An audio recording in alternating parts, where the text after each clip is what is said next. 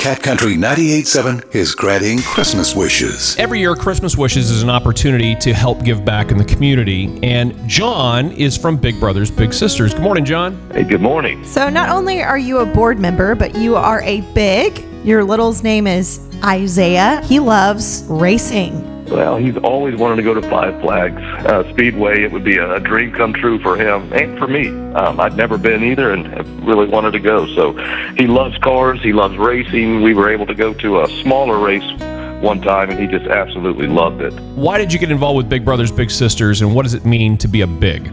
You actually get more out of it as a big, I believe, than even as a little. But it's just a great partnership you form with your little. Isaiah's 14. This system with Big Brothers Big Sisters allows you to do off-site visits. You can take your littles and experience things that they may not be able to experience in their normal day-to-day life. So going to the snowball derby, this is going to be a really big deal for him. It will be mind-blowing, I promise you.